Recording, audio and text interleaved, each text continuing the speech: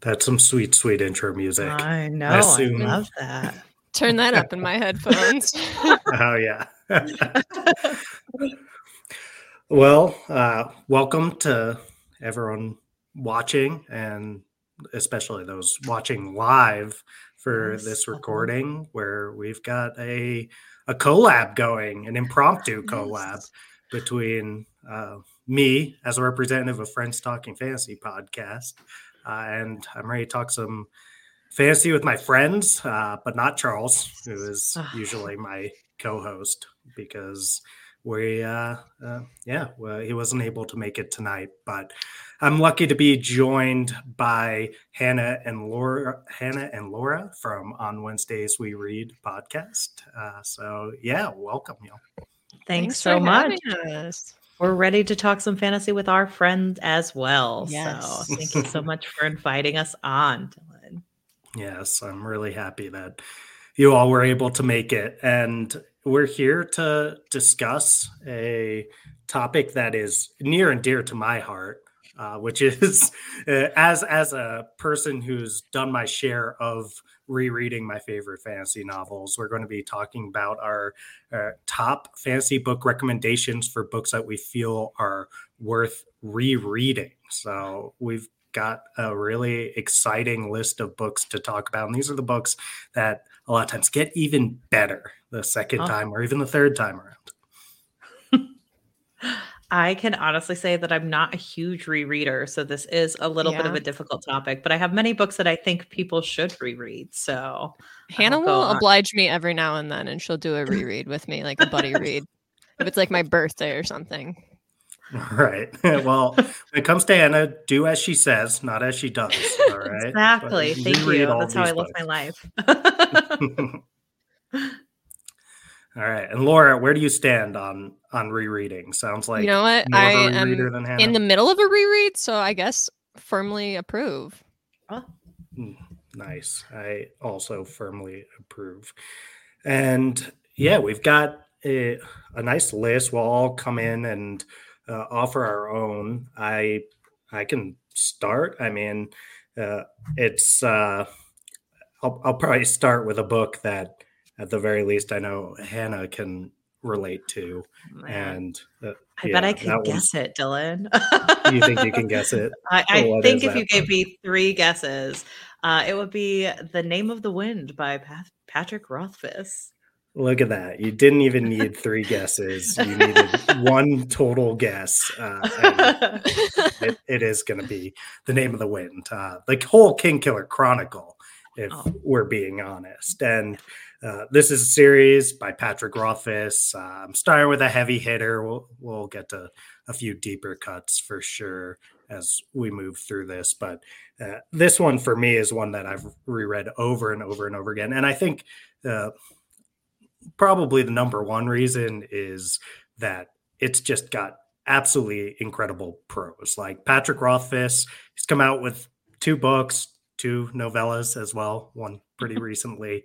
And you can tell why perhaps that 3rd book has been taking well over a decade and who knows how long to get done, because every single sentence is so perfectly honed and crafted. And I really appreciate that. It's for anyone not aware of the Kingkiller Chronicle, it's basically the story of a legendary wizard named Quoth, who is telling his stories, frame stories, what they call it, of how he came to be this legendary wizard, and also how he ended up by the start of the book being just a humble innkeeper in a small town. It is 2 books out, 3rd book who knows when. And one of the fun things about that is you get endless speculation on the reread as well, where like at first you're just following all of the plot and letting that beautiful Rothfuss prose just wash over you. But on the second read, you start noticing some of the foreshadowing and where that's coming in, and you also can engage with a very excited community very excited to get that third book. Perhaps a little impatient, but people, I mean, there's like a King Killer subreddit where people just speculate and analyze this over and over and over again.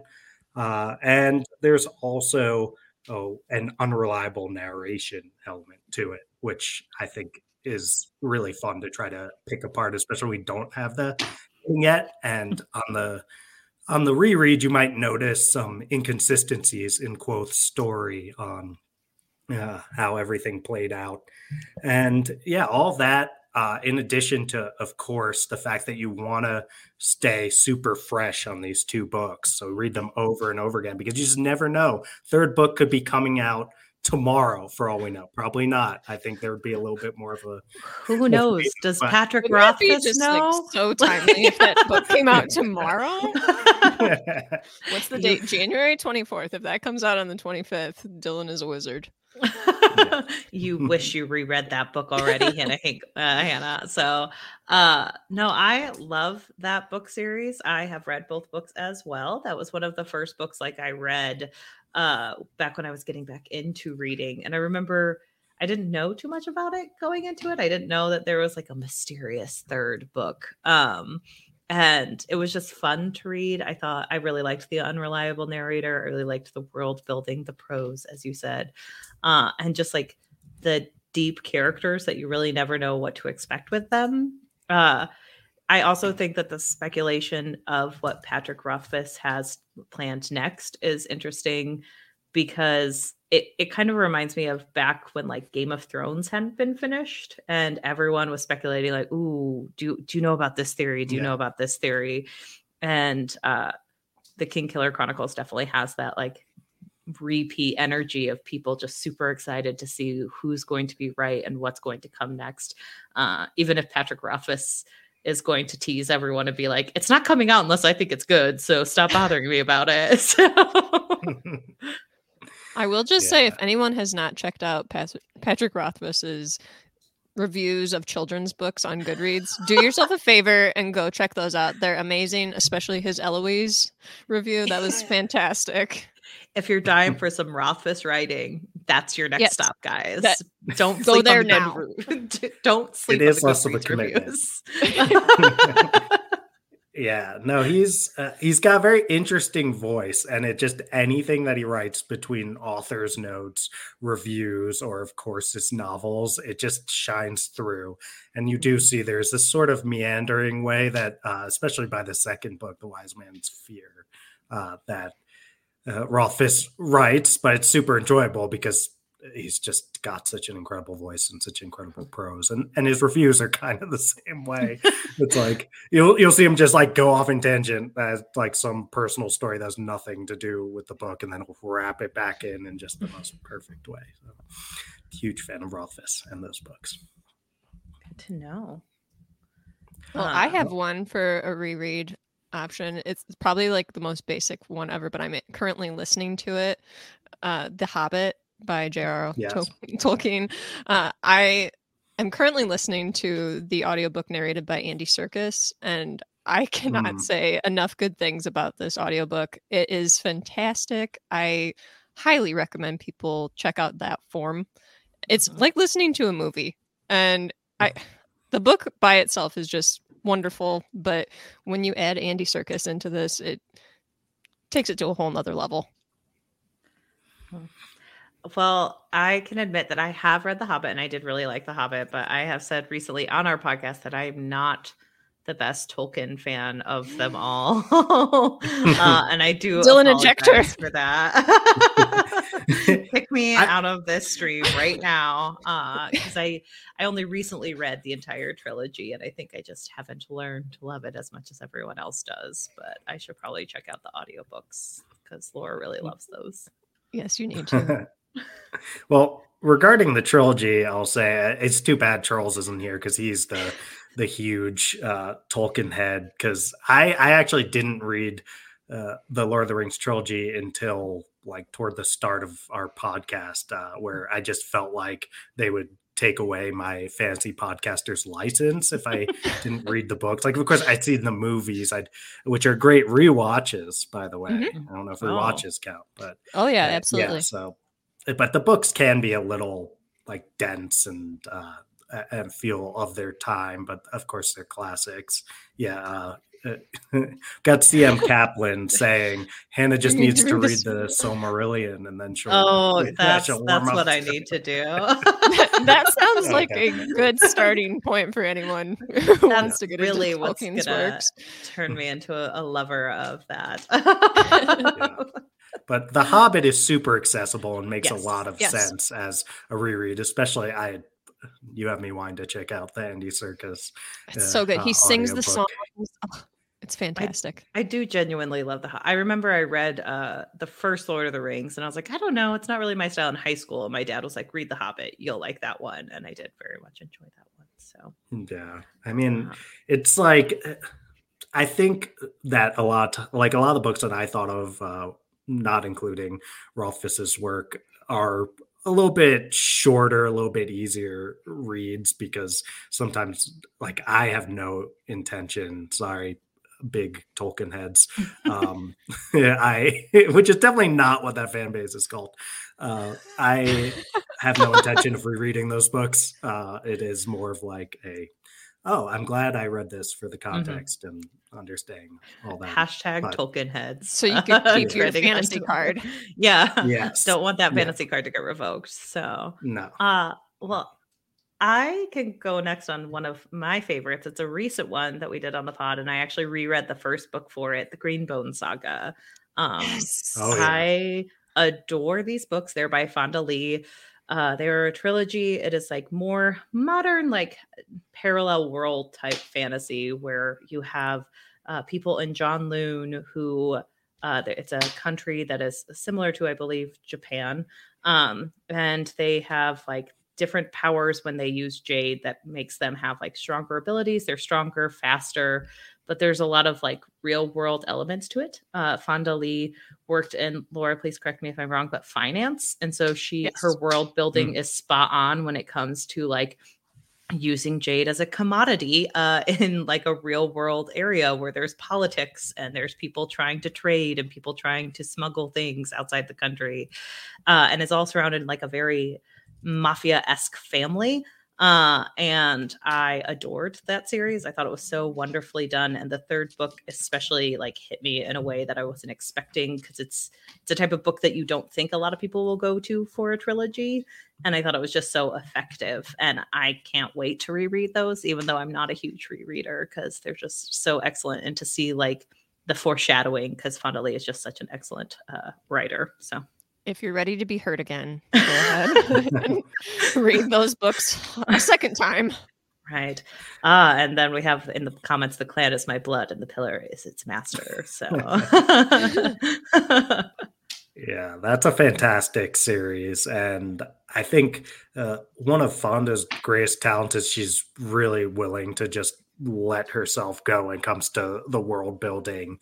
And she builds what feels like a really believable culture and thinks through all of like, what would be the economic effects of having jade involved here, and like I think that's something that is really great upon a reread, is to really, you can kind of take a step back from focusing on like, what's going to happen next in this plot, especially something as tense as a lot of stuff that's happening in the Greenbone Saga, and just be like, oh, wow, that's really cool how she set that up. And I believe that you all have interviewed Fonda Lee.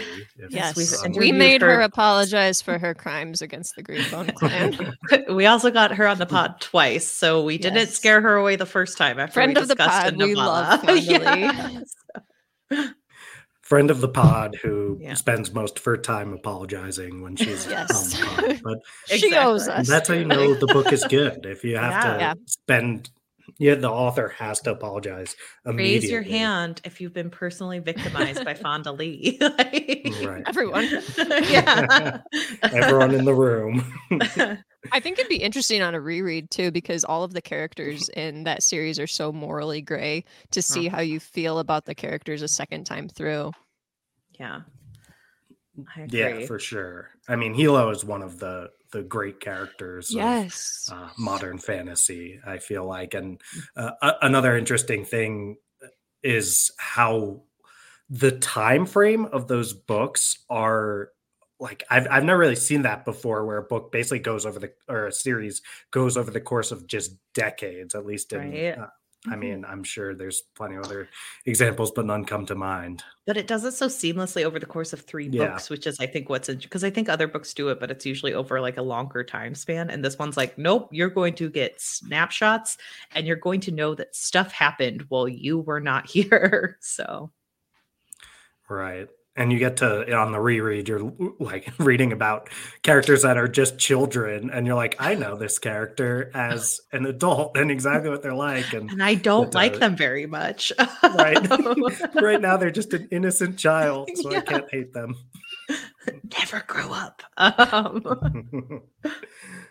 Well, all right, let's get to a book that I want to make sure I talk about, because we actually had you on the podcast to discuss a book that I reread in anticipation of said podcast episode. Oh my! Oh, you see it? I don't want the thumbs down. Oh, that's so rude. I loved that. Oh, thank you. Yes. 2 thumbs up. Wait, hold on.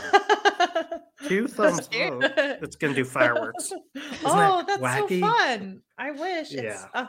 Your computer is smarter than mine, so I actually hate it because it, disrupts the flow of whatever we're trying to do. Like when I'm talking about how great a book is, and then it just has a thumbs down up here. An award-winning Piranesi's great for women's fiction. Yeah, that's how I feel about this. Wow, Don. No, I know. No, but in fact, I actually feel more like this about Piranesi, and it's. So this one's interesting. I think you probably haven't had the chance to reread it yet. I imagine. No, but I have forced at least 2 people to read that book after we finished reading it. Yeah. I gave it to 2 people for Christmas. Yeah. Oh, that's awesome. Yeah, I mean, this book, it's just a really beautifully written book with fantastic prose, and also just it throws you into this mysterious world of a labyrinth that is just seemingly endless and mystical, and you're in the head of a character who is like writing journal entries, basically, and while he knows a lot about how to survive in this labyrinth, he doesn't really know a lot of what's going on at the start of the book. Yeah. And it's very slowly, well, I mean, as much as it can in a relatively small book, it slowly unfurls and you start to understand what's going on. You just get these little hints. And you're like, oh, that guy, I don't trust that guy. And there's a little bit of the unreliable narrator thing going here, but more from the sense of like, he doesn't know what's going on, rather than something like Quoth, where it's like, this guy is just making stuff up. The character in this one is, actually, I think like relatively innocent in how he comes off, but you get this sense of the phrase I learned back in Mr. Miller's English class was, I believe, dramatic irony. Right, that's when the viewer or reader, knows something that the character does not know, and like.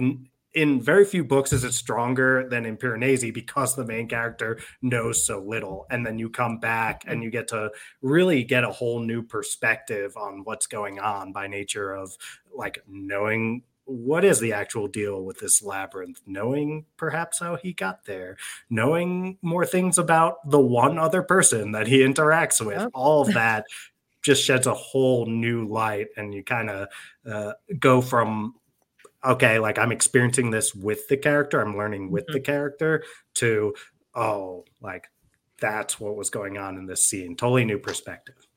Well, and the pacing in that is phenomenal, because it starts off slow and, like you said, beautiful prose, and then all of a sudden it's just ramped up to 1,000. You're like, whoa, all these things are happening. I can't believe this. I freaking adore that now. And like knowing kind of Clark was a writer who had been struggling, I believe, with chronic illness at that time, or chronic pain at that time. And that was kind of what inspired this book. And knowing that that's the start of it and just reading what she created out of that is beautiful. And I adore that novel so much. I was so glad that you brought it into our lives, Dylan, because you were the one who suggested we read it. So thank you. You're welcome. I feel that's one of the books, you have some books in your back pocket that you're just like, ooh, like this one, I feel very confident. I can recommend it just about anyone. And Piranesi right there. I mean, I'm not surprised that it's made its way into the Christmas gifts. It's a popular gift. No. Specifically from Laura. Yeah. If you open a present from me, it might be Piranesi.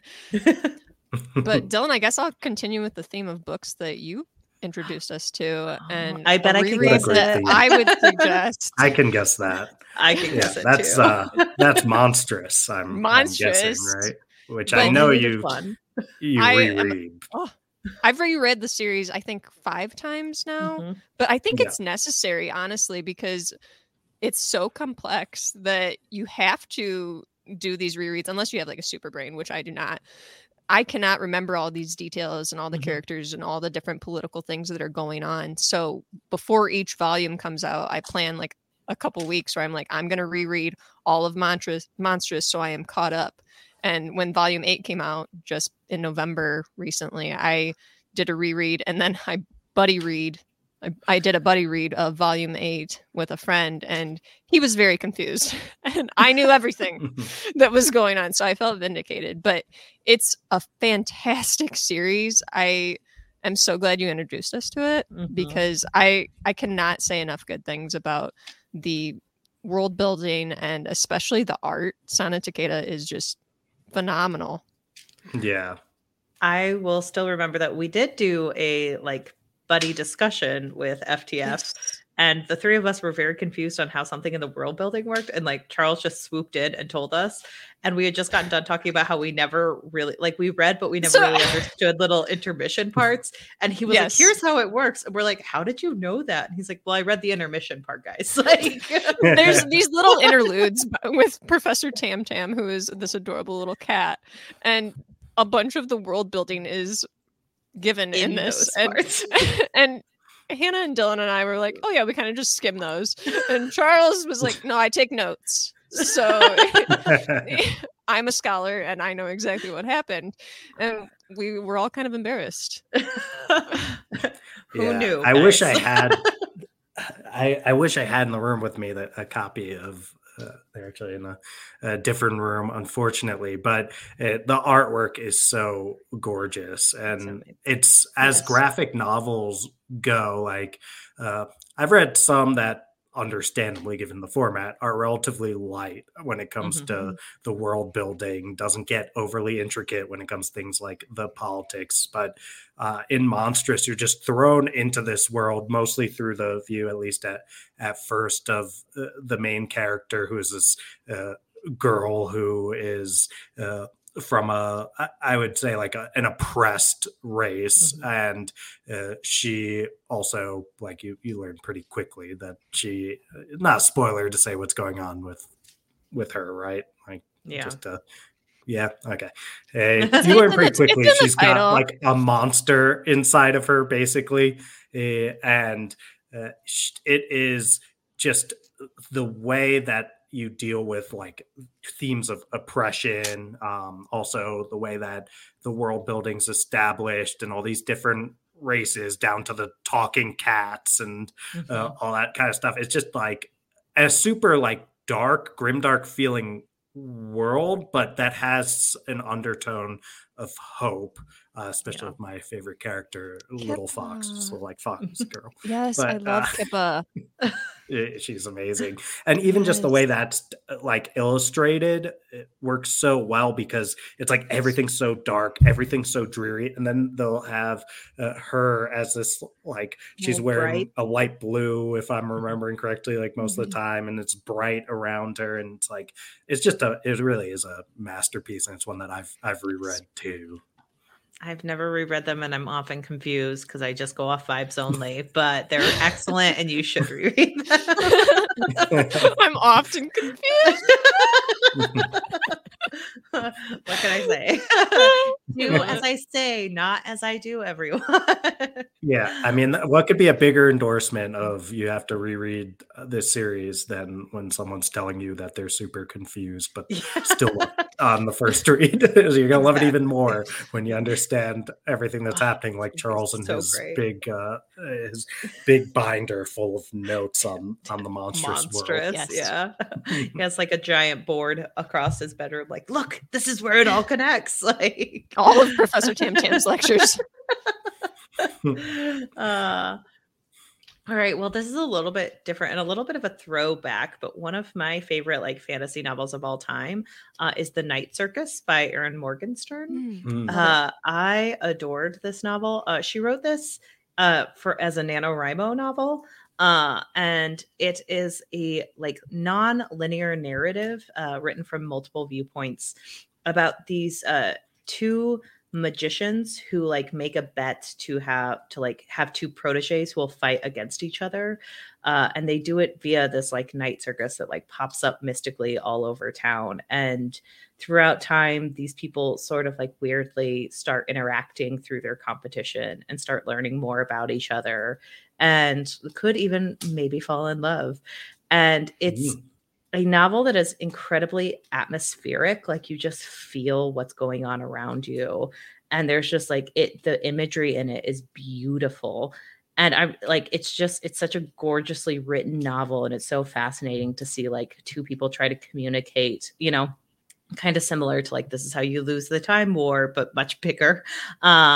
And it's a very, very well written novel. And like, I always highly recommend it because it's just one of my favorites of all time. I also listened to this book via audio the first time, and like to be able to reread or just listen to it like over and over again and let it wash over you. It's a huge comfort read. So always recommend a reread on that one.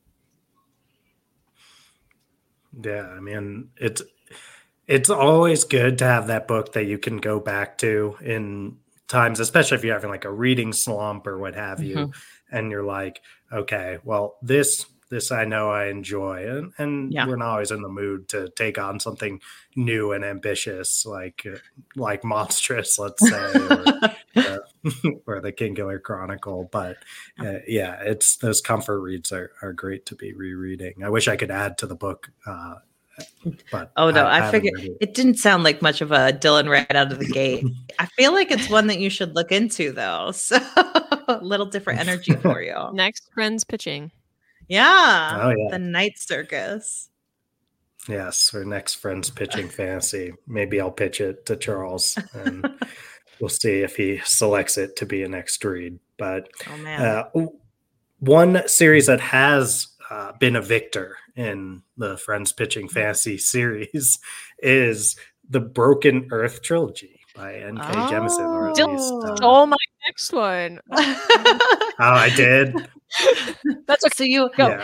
So I'm so like, this is such a weird thing to say on this podcast, but be careful what you say, because I have it on good authority that I promised Laura I can't know anything about this series until we read it for the podcast. Keep it really spoiler free. Just you can do like a light overview, and Laura just like yell at him if he oversteps. Yeah, but I'll scream. Yeah. Well, I've got more, so I'll leave that one to you, Laura, and I'll go with one of my favorite series and one that does not get enough credit, and that would be the Catherine Voyage Quartet, and that's by friend of the show Robert V.S. Reddick. I mean, this is a series that I always say this series is the reason why I am a fantasy reader at the level that I am right now, because when I was kind of getting back into fantasy reading as an adult, it was mostly Game of Thrones, like catalyzing this interest. Like, like I'm really enjoying the show. Would I like the books? Would awesome I like TV show? Have you heard of it? Yeah, I never heard of it, but I also like reading. Yeah, I just around the same time, like, was like, I should read those books. And I started reading those, and then I'm like, there's this whole other genre, like this whole other, every book but Game of Thrones part of the genre that I haven't gotten involved with, and maybe I'd really like that too. So there's this site, and maybe it's still around, called bestfantasybooks.com or something like that. So when you're a total newbie like me getting back into it, you're like, let me go to bestfantasybooks.com and see what the authority has to say. Yeah, they seem like they know what the best fantasy books are. That sounds legit. They wouldn't give them that URL if they weren't the master of all things fantasy. Right. Sounds legit. Blue check but mark. They had some books that, I'd never heard of, including at that point the Kingkiller Chronicles. So I was really not knowing what was going on but I did find like what are good books that are recommended for fans of A Song of Ice and Fire, and this was one that came up, and I was like, oh, it sounds really interesting. It's like this group of mostly young human characters, but also ranging to like talking rats and to go with the talking cats in Monstrous, although that could be a disaster to put those two things together. But there's talking rats, there's like these little warrior people, and all sorts of like wacky monsters and like mythological figures and gods and all that kind of stuff going on in this book. And it all, for the most part, takes place on this giant ship. So you're just like on this giant ship with this cast of characters, but it's so big and expansive. It's like a world unto itself. And the series goes on for 4 books, has lots of like all the classic things you want in an epic fantasy, ranging from those monsters and gods and magic and all that kind of stuff, mages, to all these different settings you go to that are just completely original. Like something we always talk about Robert V.S. Reddick's books is like, he thinks of things that leave us like, dude, what even goes on in your head that made you think of this? I'm concerned. And also got, I mean, good concern. It's like, how is someone coming up with all of this stuff in one person's brain? Because, and I think all that incredible world building is part of what makes it such an incredible journey to embark upon multiple times. And it's also got lovable characters. Like when I went to reread it, we did a read along with the author, with Robert V.S. Reddick. So we read each book actually with him and Under the Radar Books' Blaze. And we recorded episodes for each book. And that was like a dream come true for me, because this was my like first book, not Game of Thrones related, when I was getting back into fantasy. And I told Robert, I was like, yeah, if this series was not amazing, I don't know if I would be a fantasy reader. I might just be someone who's like, oh, I really like Game of Thrones, but I don't know if I like fantasy as a whole. But yeah, it was like coming home rereading this book and spending time with the characters. And also one of the most impactful and controversial endings that you'll come across. So I really like the ending, but it's very controversial. What a fun little FTF origin story. There would have never been an FTF if you hadn't read that book series. So that's your comfort book read. Yes, I would say so. Yeah, that's awesome. It's a good one. And yes, if you read it and reread it, you can join in on our Catherine Voyage read along, because those episodes are in our backlog anytime that folks want to do that. So read this for the first time if you haven't, and then read it again and again and again and again and again. Reread. And then that's enough. You could try something else, but then read it again.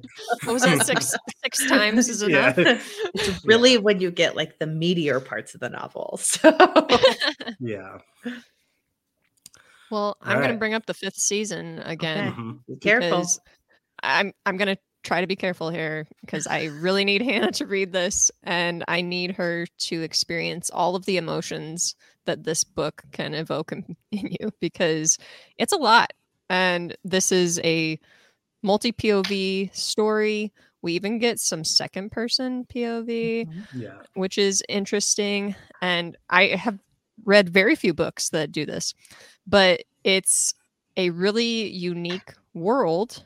And I literally gasped at times because there were so many twists and things happening within this story. And I've only read the first 2. I haven't read The Stone Sky, but N.K. Jemisin is doing all of the work here. It's such a deep book with so many themes, and I really can't get over how creative that book is. And I just cannot recommend it enough. I really am trying to just bite my tongue here so I don't spoil anything for Hannah, but highly recommend it. And I'm excited to do a reread whenever we cover it on our podcast and Hannah can read it. Well, and I know I don't know anything about these novels besides, I believe, Dylan, you've read the third one, and I believe that has third person, right? Or am I incorrect? Even the first book. Has just play around with tenses. Yes. Okay. I mean, it's a very unique book, and we've got Sam Kaplan saying, like, it's on another level. Not prepared for how mind-blowingly good it's going to be. And, like Jonathan Navarre saying how was just wow. 5th season was just wow. And that's kind of sums it up extremely well, because there are things that this book and series do that I have never seen anything like it. Like how she plays with format, and I'll keep it vague and high level about that, but how she plays with format and certain other things that she does are just something I've never seen before and haven't seen since in all my days of fantasy reading. And I think it's so hard to pull off some things that she pulls off. I mean, down to just like the basic of doing second person, like how brave that was to try to write a book with a hefty percentage of it in second person. But it works extremely well for what she's trying to do. And I'll not say much more because I'm respecting Hannah's. I'm so sorry that I'm like closing off. Don't be sorry, because it's not the rule. I need to see the video reaction of you watching it or you reading this, because it's just going to be so great. I will say that I know very little about this trilogy other than I purchased it all 3 myself because I wanted to read these books. And I even pitched these books knowing nothing about them other than I was pretty sure that they were amazing. They did not win out in our voter selected choices, but they were books that I'm dying to read. And now I can't know anything about them until we cover them on the podcast. So, but I do know that her next book series, at least the first book, The City We Became, also has incredibly unique storytelling. I know a little bit more about that one because I have close friends who have read it, and they talk about like the world building and how unique she is in The City We Became. And so I can't wait to find out more about these books, and I can imagine that they're definite rereads. So and they're great rereads.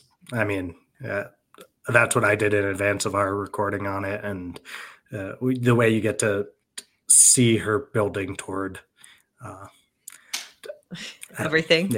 Certain let's just say reveals is that there are reveals in the book, Hannah. I hate to there are reveals, there are plot lines, there are themes. Plot lines, themes. The way she builds towards certain reveals, you get to see really how masterful it is on the reread. And in the past, I used to say 3 Hugo Awards can't be wrong, but I won't say that anymore because I think we've learned certain things about the Hugos that suggest that maybe 3 Hugos or 1 Hugo or whatever could be wrong. But I will say N.K. Jemisin's books are worthy of any awards you can throw at them, legitimate ones. Yeah, those are deserving of all the awards. So my next pick is one I know all 3 of us read, and we talked about because I did a buddy read with Dylan, Namina Forna's The Gilded Ones series. So this is a little bit of a spoiler for, I mean, it's announced on our podcast, but we're having Namina on the podcast next week. So we literally just got off our recording with her. And in preparing for that, I reread both the books, and on reread, I think rereading these books is well worth it. These are YA novels about a girl, Deka, who is part of a pretty like patriarchal and oppressive society who girls, when they become quote unquote women, have to test their purity, and if they bleed gold, they are seen as demons, and they suffer the death penalty. And Deka finds out that she is one of these people, but she gets the opportunity to become a warrior and fight against these death shriek creatures that are like ravaging their society. And she learns a lot, and she learns that there's more that meets the eye in both books. And I reread these books, and there's so much plot to these books that you don't see the first time. There are so many like deeper and darker themes. And after talking to Namina, like the way she built these books was so interesting and intricate that I really think even for a YA novel, like these books are incredibly serious and deep. And I remember, Dylan, when you and I first started reading them, we were both like, YA ? Because it hits pretty heavy pretty early on. And so I think after rereading these books over the course of like a year, they're well worth a reread. Absolutely. Yeah, for sure. I mean, I was ridiculously impressed by how she tackles some of those big picture themes like patriarchal societies, oppression, and it's just how you can pack that into something that is also as accessible as it needs to be a young adult novel is just like really amazing. I'm excited to check out your interview, and it sounds like some of those things can be appreciated even more on the reread when you're not like being floored that certain things are happening that you just did not ever expect to happen. Yeah, because there's a lot of shocking things that happen in that series. Where all of a sudden you're like, wait, who can't I trust now? And you're just like the next page. Yeah. So that's a great pick. That interview is going to be top notch, I'm sure. Hopefully. It was great to talk with Namina. She was fantastic. We were both fangirling by the end of it. All right. Well, let's get into a series that I actually didn't really love on my first read, and is a classic of relatively modern fantasy, but it's starts with Assassin's Apprentice by Robin Hobb. It's a Farseer trilogy, and it is definitely one of those pillars of beloved epic fantasy books that kind of like set the tone. It was published in the 90s. Okay, set the tone for a lot of modern fantasy. You can see its impact on people like Patrick Rothfuss and doing the Kingkiller Chronicle and all of that. It centers around a character named Fitz, who is a prince's bastard, and he basically just his birth, they call him the catalyst because it just sets off this chain of reaction where like the whole line of succession could be messed up, and the next in line for the throne has to just like leave and go into obscurity because he it was his kid, and all these things happen. Then he gets kind of embroiled into the politics of a society that he doesn't understand at all. And he's this character that is like known for being a bit of a doormat. So I guess T.M. Kaplan, oh God, Robin Hobb writes the most deliciously painful character work. Bender in here saying, wow, love Hobb, but I just can't reread it. My heart cannot withstand that again. That's a good point. So for me, it was like I read this book relatively early into my entrance back into fantasy. So I'm like a bastard of a noble embroiled in politics and blah, blah, blah. I'm like, you mean Jon Snow? And it's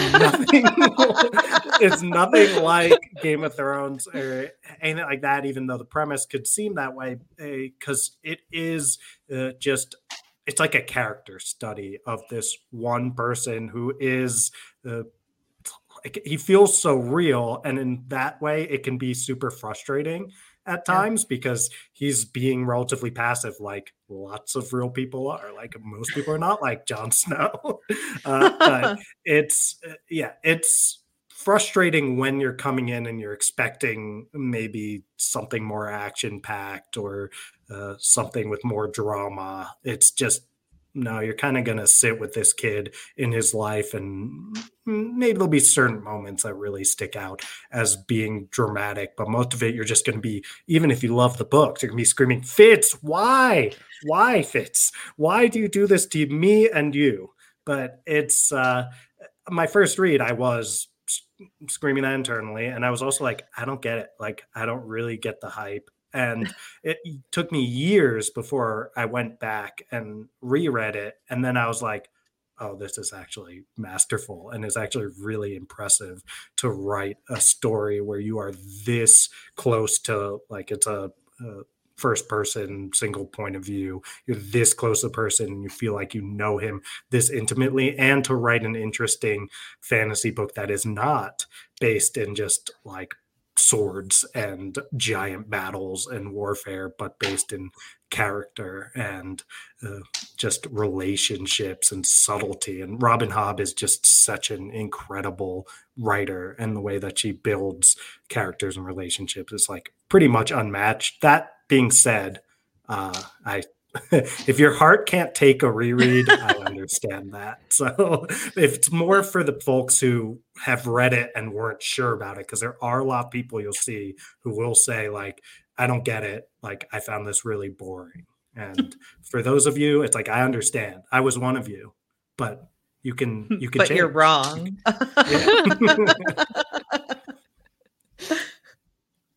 Well, I'm going to delve into some cozy fantasy and go with a super hyped book that's deserving of all the hype, and that's Legends and Lattes by Travis Baldree. I've reread this 3 times now, and I adore it. It's just the ultimate comfort read, and the whole atmosphere, and Travis Baldree is just an excellent character writer. Chef's Kiss, that book is phenomenal, and I can't recommend it enough. Like, if you need something just to kind of feel good or to relax with, the audiobook is great, and also the print version is great. So you can't go wrong with format.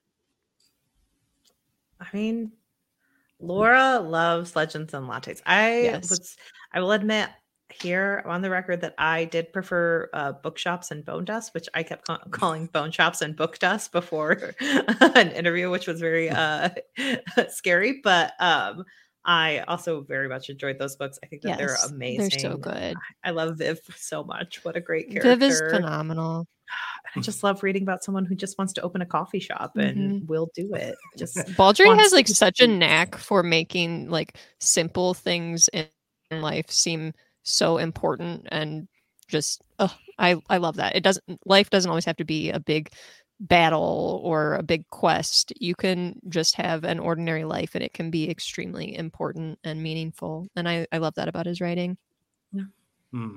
That's so cool. I mean, I've seen all the hype, of course, like it, and it's great to hear that it lives up to it. It is absolutely interesting. It's definitely, I mean, if I was sitting there not that long ago being like, the Farseer trilogy doesn't have enough action for me, I think it's probably another step toward the cozy fantasy, to be like, okay, I have to just be okay with the fact that these characters, they might be in a fantasy world, but they're just gonna open up a cafe, and that's all right. Like, for me, that mentality is huge, and I think sounds like the cozy fantasy fits perfectly for a comfort read type of situation. Yes. Beth Taylor, Laura, said that Assistant to the Villain is even more cozy by Hannah Nicole Mayer. So you should definitely write that down. I'll have to check that out, because I do like cozy fantasy. We read Miss Percy's Pocket Guide to the Care and Feeding of British Dragons by Quenby Olson.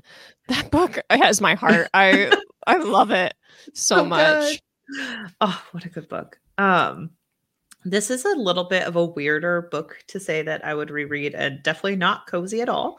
But I'm kind of obsessed with the backstory of this book, and I would definitely reread this in a heartbeat. It's a novella. It's called The Deep by Rivers Solomon. Yes.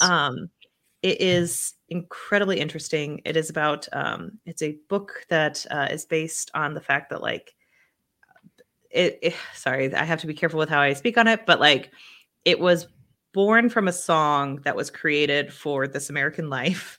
And then it became a novella about what happened to African slave women who were tossed overboard when they are coming over to the Americas. And it is incredible, not exactly cozy. And then in this book, it kind of reimagines where they become like a type of mermaid almost.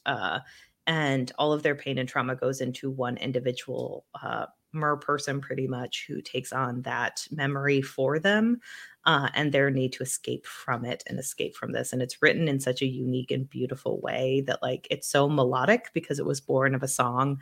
And River Solomon is an excellent writer. And like they go on kind of self-discovery and kind of how to find oneself in the world and try to like relieve yourself of your trauma and then to re-experience it when you know that it may harm others and everything. It's beautiful and it's great. And it is very lyrical, as Beth Tabler said. I'm glad someone else has read one of my books because I feel like I keep pitching books that people are like, have not read. I have read that as well, Hannah. Okay. I have read that as well. I completely agree. Yeah, and it's amazing, and I love reading it, and then I love like listening to like Daveed Diggs rap to it. Like everything about how this book was built is amazing, and so like I want to reread this novel. I want to listen to its backstory at all times, and I adore this one. All right, the two kind of opposite ends of the spectrum of great reread books. I like. There's like the cozy. This just I want to experience this over and over again, and there's the like this has so much that I need to chew on here that I just have to give it another go. I need to be re-traumatized. Could describe Laura's energy versus my energy. Oh my. That's pretty fair. Oh no. What does that say about us? I don't know, but it says worse about me.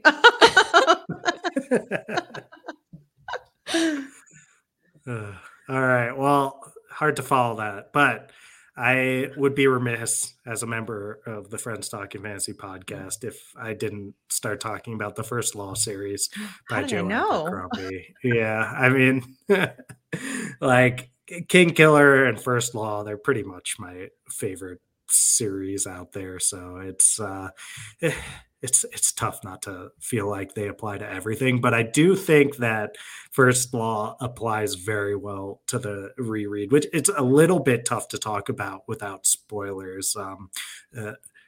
Have you two, either of you read First Law? I thought you had. I've read the first and the second one, and then I got the third one from the library, and I forgot to read it, and then I had to return it. You forgot.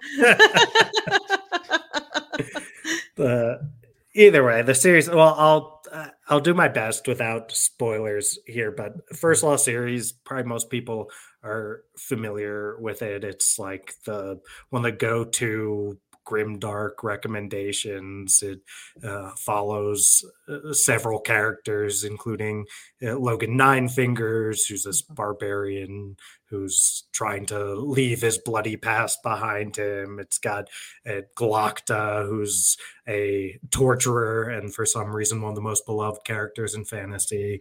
And it's got a whole other slew of great characters. And yeah, Beth Tabler, of course, has never heard of the First Law series in her time running Before We Go blog. But it's so it is grimdark, but it's also really funny. And I think like that's something that helps you like deal with the more dreary side of things, as Joe Abercrombie's voice and his wit shines through, and it's going to hold up no matter how many times you read it. And the biggest part of why First Law is great upon a reread is these, first of all, the first three books in the First Law series, like the First Law trilogy, they're basically like one big book. Like they tell one complete story rather than like wrapping up a complete story with the first book. Like Hannah, you could probably speak to having read The Blade itself. It's like this whole book feels like a build up to something that doesn't necessarily end up happening. So it builds up to them departing on a journey. Yeah, exactly. Which is, kind of in that old Lord of the Rings model of how to start a series. But most series nowadays, people oftentimes are looking for that like standalone with sequel potential, which means like I can't stand these standalone effects. with sequel They're potential. So Yay. annoying. Yeah, that's because that's the peace sign. That's what I don't know what I said, but it's a big disturbance. But I think that the continuation potential of all three novels and how they work together. Yes. Oh, for sure. Yeah. No, the idea is we have basically these character arcs that all kind of add up to Joe Abercrombie's like thesis, if you will. And the ending can take some people by surprise, but and some people are dissatisfied with the ending. In fact, like Charles, who's one of Abercrombie's biggest fans, like the first time he read, he was like, I didn't really like the ending. And then we went back and we reread it, and you kind of understand what Abercrombie is building toward. And Charles basically had a moment of like, oh, I get it now. And I won't say more about what the ending is, but seeing all the character arcs and what they're building toward with the ending in mind, and knowing certain characters, how they, their motivations might not be clear at the start, but they come to be clear later on, like changes everything. It's a totally new series on the reread, more than basically any series that I've talked about today or that I've read. I mean, the FTF podcast is experts on the Joe Abercrombie oeuvre. This is known. We like to think so. But I did enjoy my read of those. The first two books I will continue on at some point in time. But I do like Abercrombie as someone who is a master of like trying to play with certain archetypes and really like dive into them and turn them on their heads or find different aspects that you wouldn't normally see in a character like that. And that did read through on my first read through, and I can only imagine what that does on the second or third read through where you know where they're going. Yeah. And so you can see how he's playing with them, because I do think he is someone who knows the set, the first book is set up to the second book. And I'm sure the third book is, the payoff and the resolution of all of those aspects. And I do think he probably knows what he's doing, and he's someone who definitely has that in it. So I would be interested in rereads where I kind of know what to expect and I can just see it all play out. Definitely. Obligatory Sanderson and Malzahn. I have them on my list, but I have Mistborn and Malzahn on my list. Laura looked a little scared. That seems really deep, and I don't know if I'm ready to tackle something that long. Malzahn, me neither. I mean, I've read the first story. It's dense. Me or Sanderson? Sanderson, I've read almost everything, but Malzahn, I've read the first three and knew what was going on about 20 to 30% of the time. Laura and I have only read the Robert Jordan Brando Sandos. Whoops. Daisies. Ultimate dishonor, apparently. Yikes. You have to read Malzahn 3 times to understand 70% of the content. I don't have time for that. It's tough. I mean, it's a series that, like, the fans of Malzahn are intense. Like, they love it more than life itself. And you start thinking, okay, there's got to be something here. And they reread it more than like any fan base rereads any series. So I mean, it's hard on the first read, which is why it does make a lot of sense to reread. But it's 10 books, and it's like the longest. It's longer than Stormlight Archive all put together. It's longer than Wheel of Time all put together, like all 14 Wheel of Time books. Like, it's significantly more words than that. So it's that's tough. Scary. That sounds like too much. Look, I don't reread books. I went on let alone to reread all of that. Yikes. That would 3 be a times. Like, that's a lot of rereading, guys. I will say if you're switching formats though, like I don't know if I would reread The Wheel of Time in print, but I love the audiobook narrators. Michael Kramer and Kate Redding. So I would definitely listen to those books again on a reread. I would say the same. I would so if that's the case for those long series, maybe if they have really good narrators. I can see that. But really long series like that. Everyone says like don't audiobook Malzahn because it's just the first book alone. So I just pitched the first book to Charles as part of Friends Pitching Fantasy. So we'll see what he ends up selecting. And he was daunted by the task. And I believe that's my choice if Charles pitched Dune to me. So I'm only laughing because I didn't realize Laura was answering that question for the Friends Pitching Fantasy because Bender just put any sci-fi recommendations and you were just chit-chatting. It works for both. Like, Dude, wait, what were you trying to answer? That was really rude. She was trying to do the Friends Pitching Fantasy one, but I thought she just saw the comment, got really excited. Was like, but I do recommend that actually, Dune. For some sci-fi rereads, I also loved Light from Uncommon Stars by Rika Aoki. Excellent sci-fi, so good. Lots of like, there's aliens, there's donuts, there's demons. That doesn't all seem to fit in one, but like you definitely want to read it. Also Psalm for the Wild Built by Becky Chambers, automatic rereads because Laura adores those novellas. Yes, I want to make those part of my personality somehow. I live with someone who like has reread them like multiple times. Those are so easy to read. Laura, the Murderbot Diaries. If we would be remiss if we did not mention the Murderbot Diaries. Those are extremely consumable. They're definitely perfect for rereads. Martha Wells is amazing. Just the character she made in Murderbot throughout the course of the series is just undeniably amazing. Laura, I would also say Children of Time by Adrian Tchaikovsky would be great in a reread. I loved the first book and I'm making my way through the second book right now. And these are highly creative books that take you in directions that you wouldn't necessarily expect to be going. And so I would definitely recommend Children of Time. Laura disagrees with me here, but This Is How You Lose the Time War, one of my all-time favorites. Oh, there we go. There it is. Hey, Hannah, I have reread that one. Oh, you have reread it, but I read that book 3 times. I still don't know what happened. Literally holding the book out of view, being like, when they stop talking, I don't know. Talk about This Is How You Lose the Time War. I love that book. Ahead, it's Anna. So good. No, go ahead. I will not. We were talking too much about sci-fi recs because we got so excited. No, this was my sci-fi rec. I mean, it's not hard science fiction, but it's definitely more sci-fi than it is fantasy. I would agree. It is, that. Yeah. I described. Let me see if I can remember what I used. I described it as. Spy versus Spy meets Romeo and Juliet in a like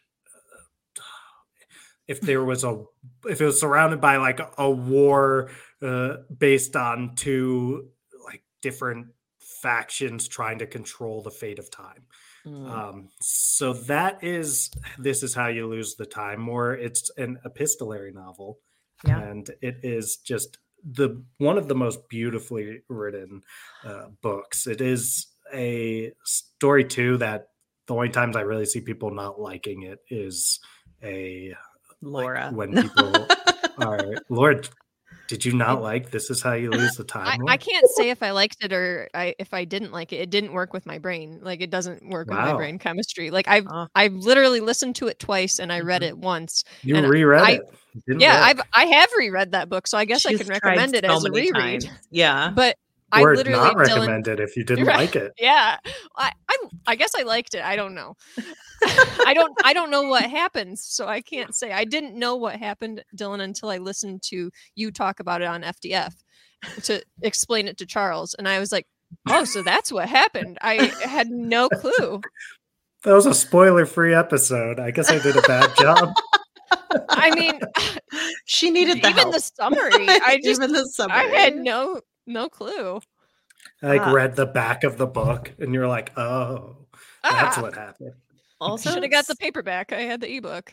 Also, guys, for science fiction, if you've never picked it up, it's the weirdest, smallest book, but like it's called Our Wives Under the Sea by Julia Armfield.